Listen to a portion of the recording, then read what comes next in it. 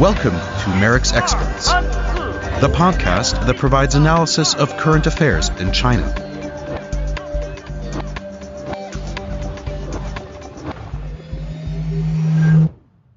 One year ago, on February 24, 2022, Russia started a full-scale invasion of Ukraine, escalating a territorial conflict that has been simmering since the occupation of Crimea and the Donbas region in 2014.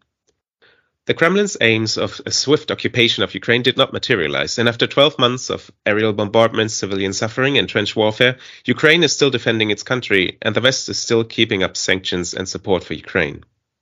Today, we'll look at China's role in the conflict and the conflict's impact on China's global standing and agency. My name is Johannes Heller-John, and to discuss this issue, I'm joined by Helena Legarda, lead analyst at Merrick's, and Jakub Jakubowski, Deputy Director of the Center of Eastern Studies in Warsaw. Helena and Jakub, welcome to the podcast. Thank you for having us. Yeah, hello. I'm especially happy to be joined by the two of you, as it was exactly 1 year ago, on February 23rd, that we talked about the situation developing in Ukraine. And to save our dear listeners the time, at that time we did not see a full-scale invasion of Ukraine as very likely, although it was even hours before it happened. This may illustrate how much of a shift the Kremlin's decision to invade Ukraine was. China's close relationship with Russia also has dragged it into the wider discussion of the conflict since then, like its role as a peace negotiator or weapons provider for Russia, but we will get to that later in the podcast. Let us start maybe with a basic question. What is China's position regarding the war in Ukraine now, and how has it changed since February 2022? Helena, I would give that to you. Thanks, Johannes. The first thing that has to be said on this is that China's position has been remarkably consistent over the last 12 months. The key principles of China's response, the calls for a peaceful resolution of the conflict, the calls for all countries' sovereignty and legitimate security concerns to be respected, those have been there since the beginning. But so has China's criticism of the United States and NATO for triggering the conflict, for hyping up the tensions, and for keeping the conflict going.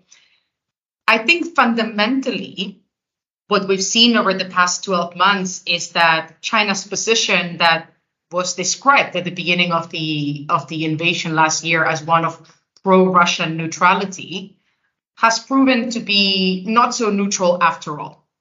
As we've seen over the past few days with Wang Yi and his speech at the Munich Security Conference, or from the readouts of his meetings in Moscow, including with President Putin, China has very much taken Moscow's side in this conflict. And that hasn't changed very dramatically at all.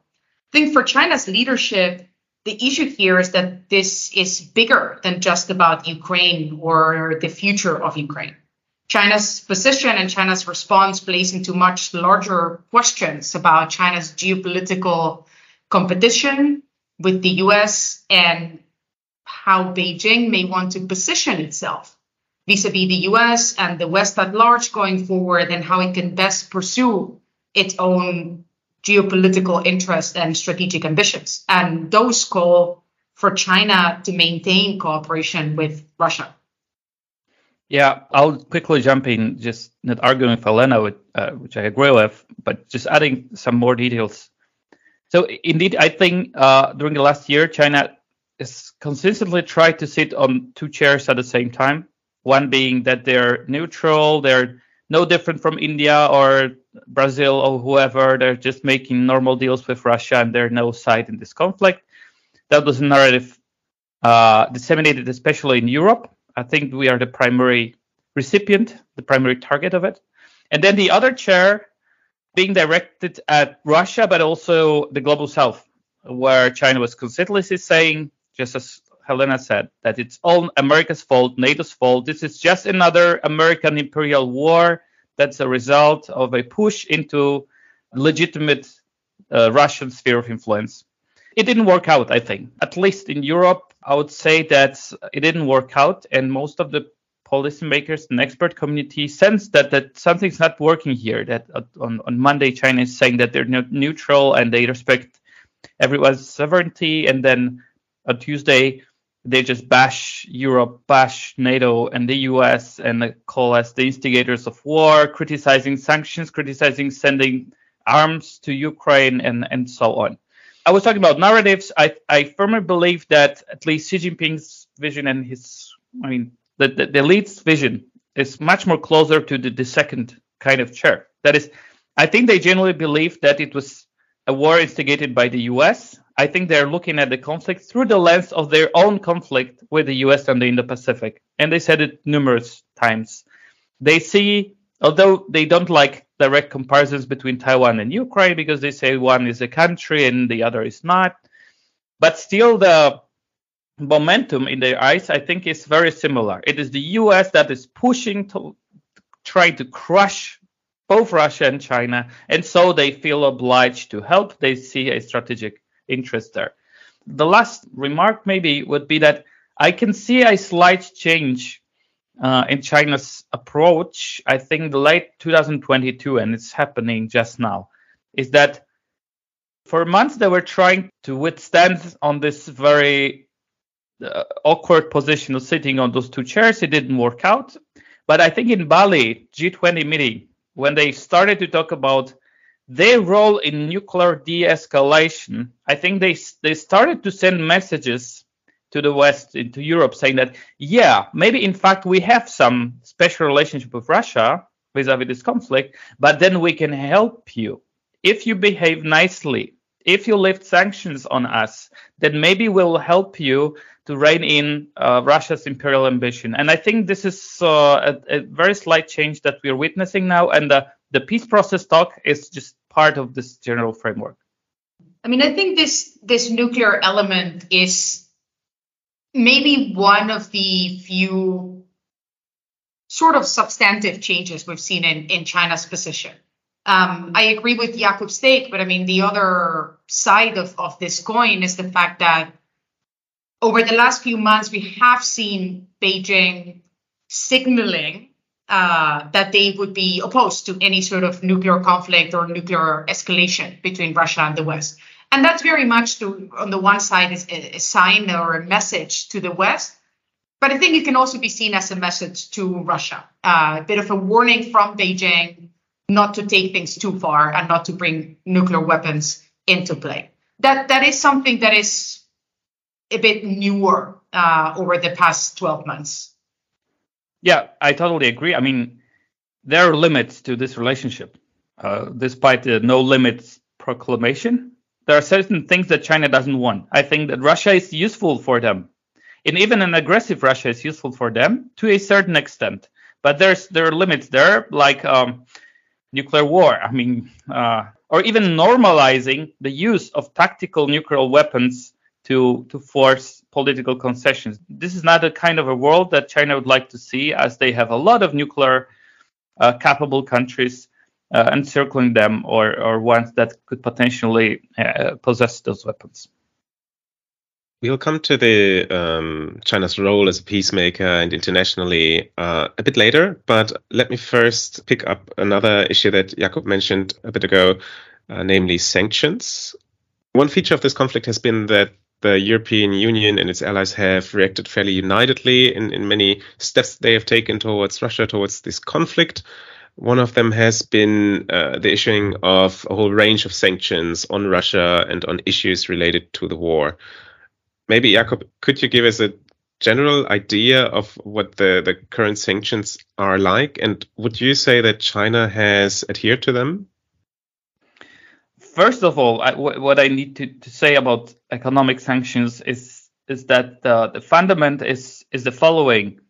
Economic cooperation is not the most important pillar of China-Russia relationship. There are much more important things there: strategic, ideological, security. Maybe energy is important, but as for the rest, investments and technologies, it is not. And it's not a bug. It's a feature of this relationship, because Russia didn't want to be too dependent on China. China doesn't see Russia as particularly, attractive market because it's so small. compared to the rest of the world. I think it sets an important background here, because as the West, G7, EU, most importantly the US imposed the sanctions, including the secondary sanctions, I think for many Chinese companies the decision was very easy to make. It was either staying on the Russian market or being deprived of access to the rest of the world. And I think it was very clear that they chose the rest of the world. I'm not sure if Russia is dissatisfied with this one. There are, as I said, other much more important pillars there. But I think so far we were talking about complying with Western sanctions. And here we saw a lot of compliance and a lot of trying to take over the Russian market when the European or American companies left. But now we are talking about, and this is the hot topic now, 1 year into the war, about another type of sanctions, which is potential sanctions for China's help to the Russians.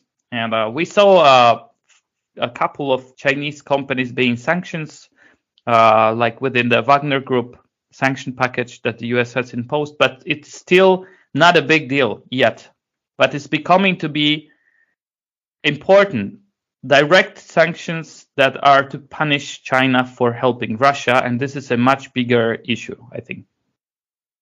I quite agree. When we talk about China and sanctions, as Jakub said, yes, Chinese companies have, to a certain extent, followed Western sanctions on Russia as a way to preserve their economic ties with Europe and the US and the rest of the world. Also important to note, however, is that China hasn't imposed any sanctions of its own on Russia, and that China absolutely opposes what they call unilateral sanctions by Western countries, and they've been extremely vocal about this. So yes, a decision by Chinese firms to abide by Western sanctions to avoid being exposed to the risk of secondary sanctions that would hurt their own business and their bottom line, but the government hasn't imposed it. So you look, for example, at figures in terms of, say, imports of Russian oil or gas ever since the start of the invasion of the war 12 months ago, and China is the top importer by far of both gas and oil. And it's also taken advantage of the fact that Russia was selling its oil and its gas at discounted prices because it couldn't export to Western countries. So yes, Chinese companies did follow Western sanctions, but this doesn't mean that China stopped its economic relationship with Russia, especially in the energy sector. But I think it's a very important point, the one that Jakub made about the new type of sanctions that are being discussed at the moment, right? So potential sanctions on Chinese companies for supporting Russia's war against Ukraine or the general war effort. And we've already seen some moves by the US in this front. I believe it was in June last year that the US Department of Commerce added 5, I believe it was, Chinese firms to the entity list because they supported Russia's invasion effectively by providing dual-use equipment or technology to Russian firms. And there are still been some reports in the media recently about how customs data shows that Chinese firms, some of them state-owned, are supplying sanctioned Russian defense firms with, again, dual-use technology and equipment that is being used for military purposes. I think these reports spoke of drone components and navigation systems, some of them shipped to Russia via third countries. So they're finding ways around the sanctions to continue supporting Russia, even if it's in a limited fashion. I think it's important to note that this is still going on as far as we can tell. Yeah, this is an important note. When I was talking about abiding sanctions, these were official decisions communicated worldwide. But during the year, the issue of sanctions circumventions is a big issue. It's actually going beyond China itself. If we look at Russia's trade data or mirroring data, we see China and Turkey as two primary hubs through which the Russian trade is being funneled, and we have very limited knowledge of what's going on there. We see big aggregate numbers, and occasionally, as Helena has mentioned, some detailed intel popping up on, especially on the Russian customs data, that indicate that indeed sanction circumvention is there and it's happening. And this is basically linking the first round of sanctions with the second round of sanctions, because the second round, the sanctions punishing China for circumventing sanctions, is what we are seeing now. You spoke of China providing help to Russia and mentioned components and technical equipment. Just recently, the US has said that China was strongly considering providing weapons to Russia. What do you make of this assertion? Maybe I can get us started on this one. I mean, this is a remark made by U.S. Secretary of State Blinken at the Munich Security Conference just a few days ago. And he also noted, because I think the language is important, that they have evidence suggesting that China is strongly considering sending these sort of lethal equipment to Russia, and that the evidence would maybe be out there soon enough. It is not yet. So I think publicly available evidence to this effect doesn't exist as of right now. However, my take on this, I am fairly sure that there's been plenty of consideration given in Beijing to that question. Should we or should we not send lethal equipment to Russia? Is it in our interests to take Russia's side more obviously and directly, to get more directly involved in the conflict, and what's the cost-benefit analysis? I think it's fairly normal to expect that conversation to be happening in Beijing, given China's position vis-a-vis the war and vis-a-vis Russia in general. However, I also have to say that I struggle to imagine Beijing sending high quantities of lethal equipment to Russia or bigger platforms that would make a substantial difference in the situation in Ukraine, so in Russia's progress with its invasion. Anything can happen, of course, but this would be a very substantial U-turn in Beijing's position on the war, with very serious consequences, right? So it would involve China becoming a party to the conflict effectively and taking Russia's side very directly. It's a red line of the US and Europe, as has been expressed, which means that this is very likely to trigger sanctions, at least from the US side. The European side would discuss them. We would see if they would manage to agree on anything. But regardless, it is a red line, right? So it could trigger sanctions. But it's also important to consider that China has also been trying to leverage its position on the war in Ukraine and the position of the US and Europe and NATO to try and expand its influence in the global south and build a bit of a coalition. And they've done that by contrasting the US, Europe, and NATO, their forces for instability. They trigger this war. We, on the other hand, we're not a party to the conflict. We respect everybody's territorial integrity. We criticize NATO's shipments of weapons to Ukraine. It would kill that narrative.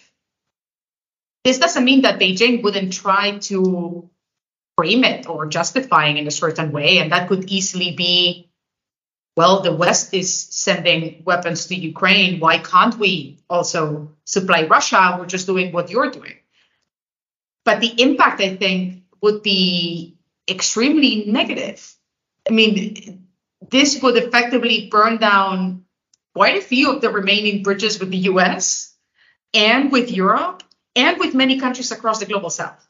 So I struggle to see that sort of a U-turn, which doesn't mean that Beijing won't send sort of smaller quantities of equipment or try to do it sort of behind the scenes, but I don't think it'll be the sort of involvement that some are making out from Blinken's comments. Yeah, I fully agree with Helena that this is they're standing in front of the Rubicon River. If they crossed it, then the world will be very different. I mean, the two theaters of the emerging conflict, which I think is there, the Indo-Pacific one and the European one, will be just directly linked with very, very far-reaching ramifications. I think the Chinese have stopped at the Rubicon just before this red line, and they stopped because we've marked this in red. I mean, the West. I think it's pretty obvious now, at least for the US and hopefully for Europe, that this is a red line that, if crossed, will kind of destroy the relationships and burn the bridges, as Helena said. If I was to speculate, I mean, what could kind of make China do this? When would they be kind of possibly deciding on crossing this? It will be about their own conflict with the US. Is that like they want to postpone it? They want to avoid it. They want to, play their tricks in the Indo-Pacific and so on. But if situation in Taiwan, for example, escalated, if China got sanctioned anyways for any reason, then I think, the punishment, the cost for supplying Russia directly, and we are talking about full weaponry systems. Yeah, just to divide the two, they're handing out components and tech, through sanctions or conventions. It's probably happening right now, but we are talking about, thousands of tanks or whatever Russia needs now.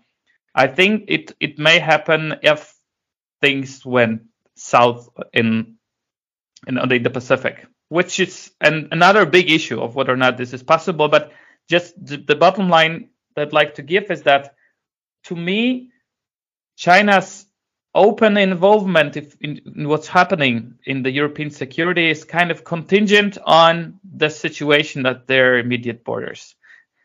Xi Jinping went to Samarkand in September as a response to Pelosi's visit in Taiwan, and they were pretty open about saying that they want to kind of show to the Chinese audiences, to the external audiences, that Russia's got their back in terms of Taiwan. So I think these two theaters are linked, but so far the dynamics are different, and this is all hinges on the question of how China's general relationship with the US will look like. And if it goes bad, then maybe China could move forward with direct support for Russia. I mean, just a quick sentence on that, because I think it's a very important point. I mean, the reason I think Jakub and I and many other analysts believe that China is very unlikely to step in right now with substantial support for Russia when it comes to lethal armament and sort of bigger military platforms is the fact that the cost-benefit analysis doesn't seem to work in Beijing's favor. It's not because Beijing doesn't want Russia to make progress or to win. But the moment you shift the equation of that cost-benefit analysis, then of course the decision could change in Beijing very drastically and quite fast. Maybe we can build on that in a way. China's top diplomat Wang Yi was at the Munich Security Conference as well, and portrayed Beijing as interested in brokering a peace between Russia and Ukraine. Also said that they were trying to do so for the past year. Due to China's close relationship with Russia, what do you make of this offer of brokering or putting forth ideas for a peace treaty, keeping in mind that China is so closely aligned with Russia and its goals? Well, if I can start, I'll be blunt. I think it's a PR stunt. It's a purely diplomatic game. I mean, first of all, we should ask ourselves a question: what credential and actual ability does China have to be a mediator there? And I think it's close to zero. They did not communicate directly with Kiev for a year. They have no communication channels. Wang Yi met Kuleba in Munich and they took a photo, and that's the closest encounter they had in a year. What kind of credibility do they have on the western side of the conflict, be it in Ukraine, but also most probably others also will be involved, but we are talking about the coalition. The West will be willing to give Ukraine additional leverage in this talks, so it should be present there. And what kind of credibility does China have? I think also close to none. This is especially visible if you compare it to countries like Turkey. Like Turkey is very specific. They already brokered a number of deals between Ukraine and Russia. They talk with everyone. I'm not here to praise Erdogan or whatever, just to contrast the two. If I was to look for a country that has a real potential, it's certainly not China here. But the second point I'd like to make is the actual goals here. I think talking about this diplomatic stance, like look at Wang Yi's last visit to Europe. It was so straightforward. They went to France, Italy, and Hungary, and then to Russia. Now, how does it look like? They just want to exploit those forces in Europe that are in favor of a quick peace and pro-Russian. I mean, in their thinking, in the Chinese thinking, they want to exploit pro-Russian sentiments, anti-American sentiments, and drive a wedge between somebody call it the party of justice for Ukraine and the party of peace, and just exploiting this. And I would assume that this is more or less coordinated with Moscow too, because it's great for Moscow. Beijing saying like, let's end this war. We are rational here, talking to some of the Europeans, some of the global South, and Russia could say, look, the U.S. is the bad guy here. They instigate the conflict. They send arms, and China, this is the one that really cares for peace, And I just don't see it flying unless serious European stakeholders will jump in, which I think will be a great strategic blunder. I see it, I think, very much like Jakub's. I think this is a diplomatic move by China, and I'm quite skeptical about its chances of success. Let's see what the plan actually looks like, but simply the fact that the language and the terminology they use is shifting as the days goes on, I think says quite a lot, right? So what came out of the Munich Security Conference is it will be a peace proposal or a peace plan of some sort. Now some Chinese sources are talking about a position paper on the peaceful settlement of the conflict, lowering expectations from the start. If China were to actually become involved in this and actually mediate as a neutral arbiter and an honest broker, I think it would be welcome, right? It would be welcomed by Europe and it would be welcomed by many other actors. It just seems extremely unlikely because of a number of reasons, right? As Jakub said, number one, China's not neutral.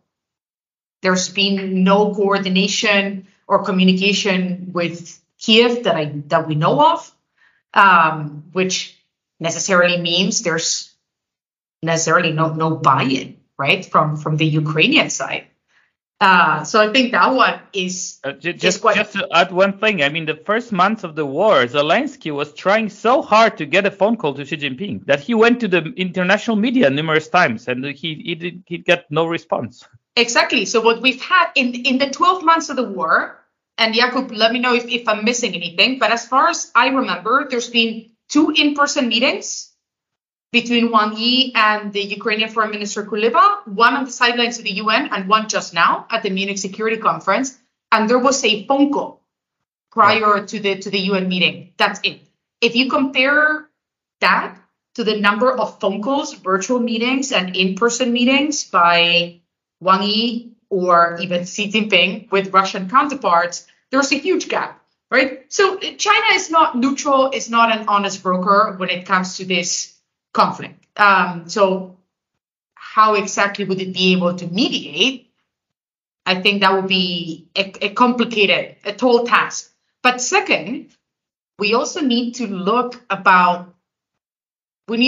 into what does China call mediation and what do past Chinese peace plans or peace proposals look like. The reality is there's been quite a few.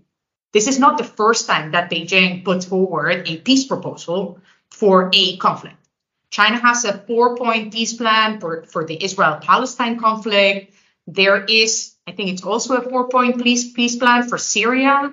There's been previous peace plans for the Horn of Africa and multiple other countries and regions around the world. So again, China putting forward one of these proposals is not new. But if you look at all these plans, what they tend to be is a reiteration of key principles of Chinese foreign policy and China's position on whichever conflict this plan is about, rather than a series of concrete, actionable steps. So it's very likely that that's exactly what we're going to get. We are going to get a 4 or 5 or 6 point peace plan for Ukraine. And what is that likely to contain? Well, China's positions, calling on all sides to stop the violence, calling on territorial integrity and sovereignty to be respected, calling on the US to stop supplying weapons to Ukraine. Those sort of principles, I think, is likely what's going to be in this plan. And that doesn't solve a conflict. I mean, none of China's peace plans in the past have had any success at mediating any sort of peace between the various parties to all the different conflicts, right? So China has no experience successfully mediating. What China calls mediation isn't actually what we would call mediation, according to best practices. China issues these plans with key grand principles, and sure, maybe they send a special envoy, maybe they host both sides in Beijing, but they never take it beyond that.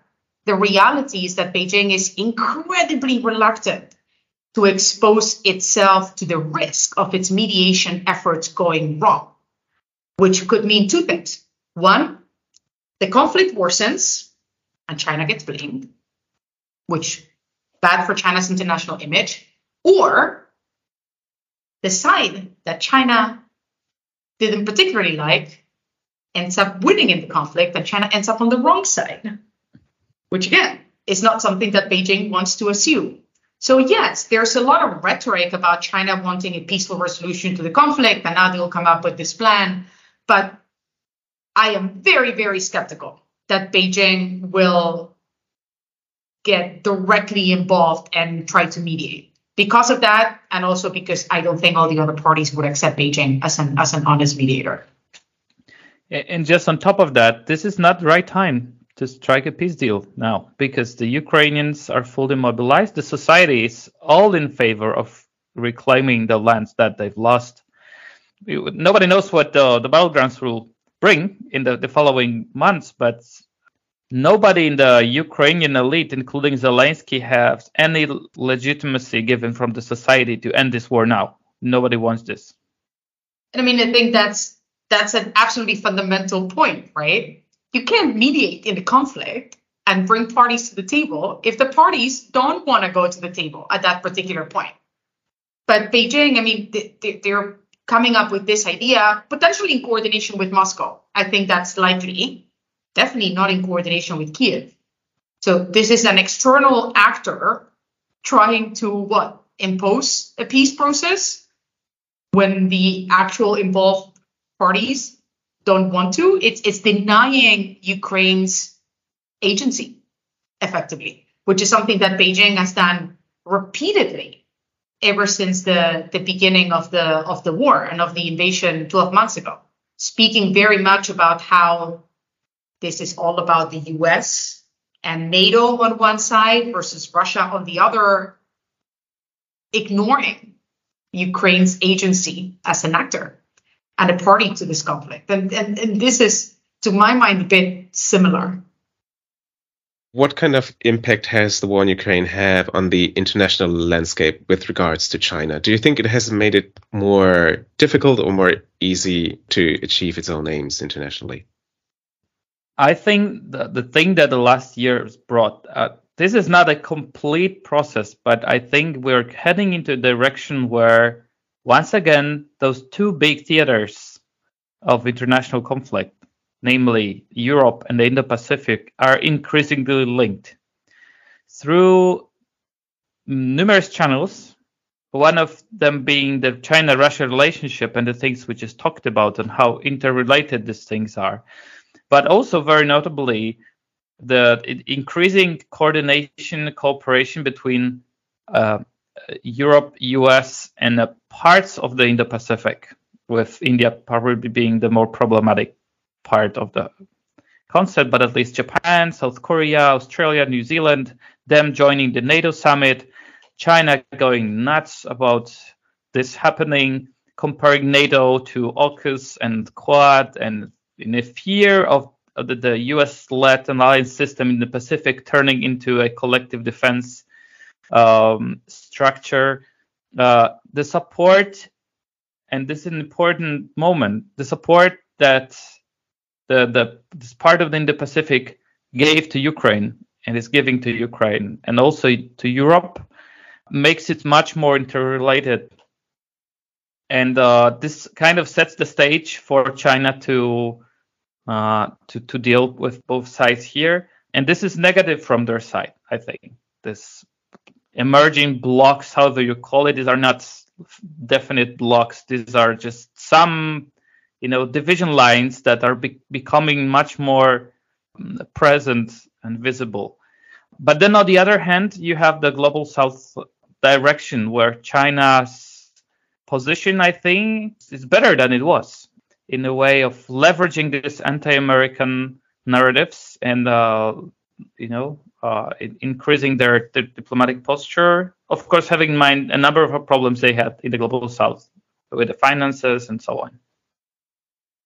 I agree that I think the one positive consequence perhaps for China has been its ability to leverage not just the war in Ukraine, but also the food and energy crisis that followed around the world as like rhetorical ammunition against the West across the global South. And that's a message that resonates.